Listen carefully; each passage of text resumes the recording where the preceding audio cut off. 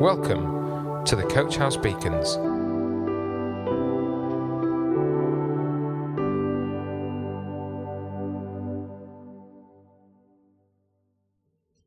Hi, this is Johnny, and welcome to this Coach House Beacon.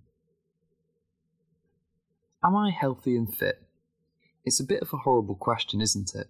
And to be honest, in some ways it's a bit irrelevant. I could say yes, and show you 10,000 steps I did in the smartwatch, and I'd nod my head and say it's good going. Without context though, it doesn't really mean much. Of course, I can do a decent 5k, but if you ask me if I'm fit enough to run an Olympic 5k with Mo Farah, who is estimated to have run 217 kilometres a week in the lead up to the 2016 Olympic Games, I'd have to say no. I'm fit for purpose, which is generally keeping on top of things and running to relieve stress, but I'm definitely not training enough to be a pro. The Apostle Paul fits together the ideas of training and purpose with similar imagery in 1 Corinthians 9:24-27, so get a load of this.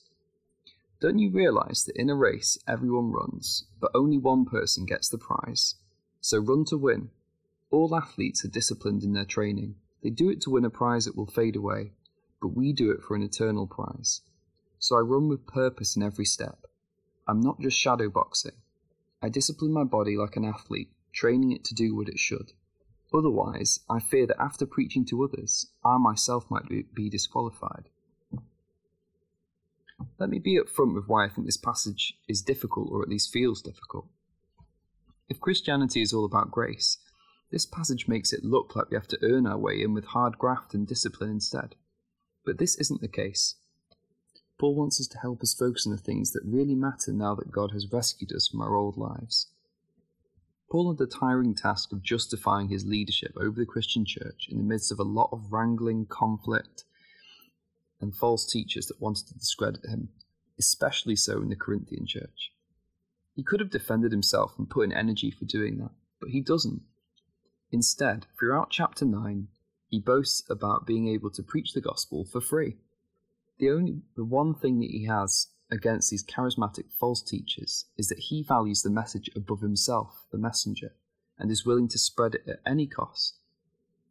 He is like an athlete focused on one goal alone. In the chapter afterwards, chapter 10, he goes on a long warning spree. His problem with some Corinthian believers is that they think that general association with the church is the same as a flourishing relationship with God. In reality, they were just like the ancient Israelites who God freed from Egyptian slavery, and he then just did their own thing, lived their own way, and cared nothing about God.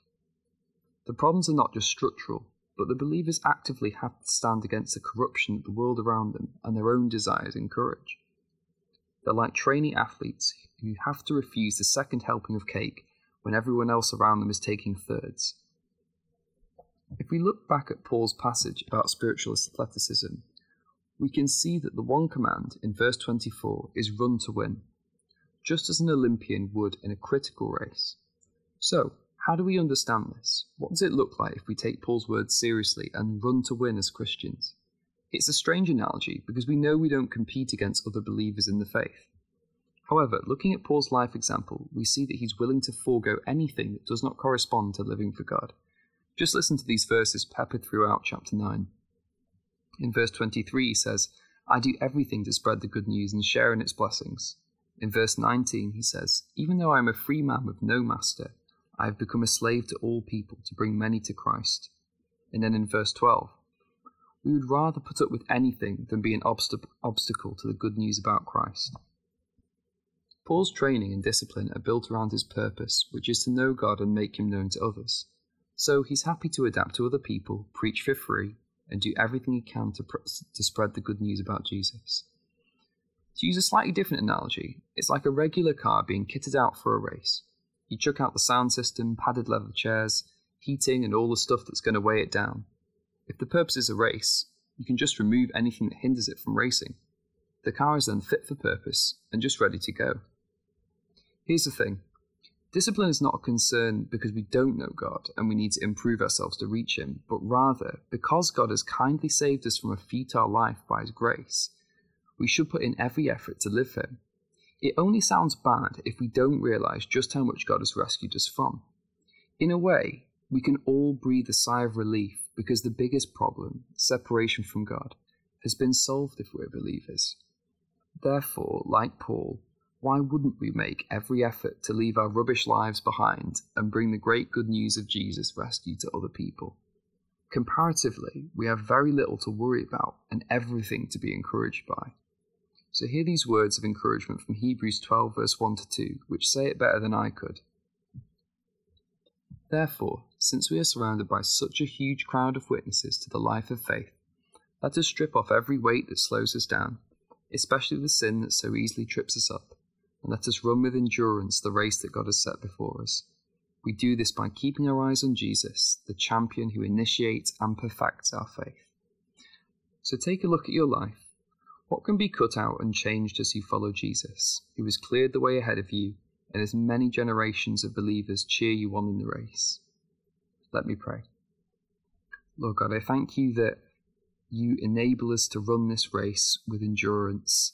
And I pray, Lord God, that you will give us the power to keep our eyes focused on Jesus and to see the areas of our lives which could be changed so that we can live more faithfully for you. And Lord, we thank you that this is all due to your power and you give us the strength to accomplish all of this. In your name, amen. Coach House Beacons, the Coach House Church Daily Devotional. To find out more, join us on Facebook, Instagram, or on our website at www.coachhousechurch.org.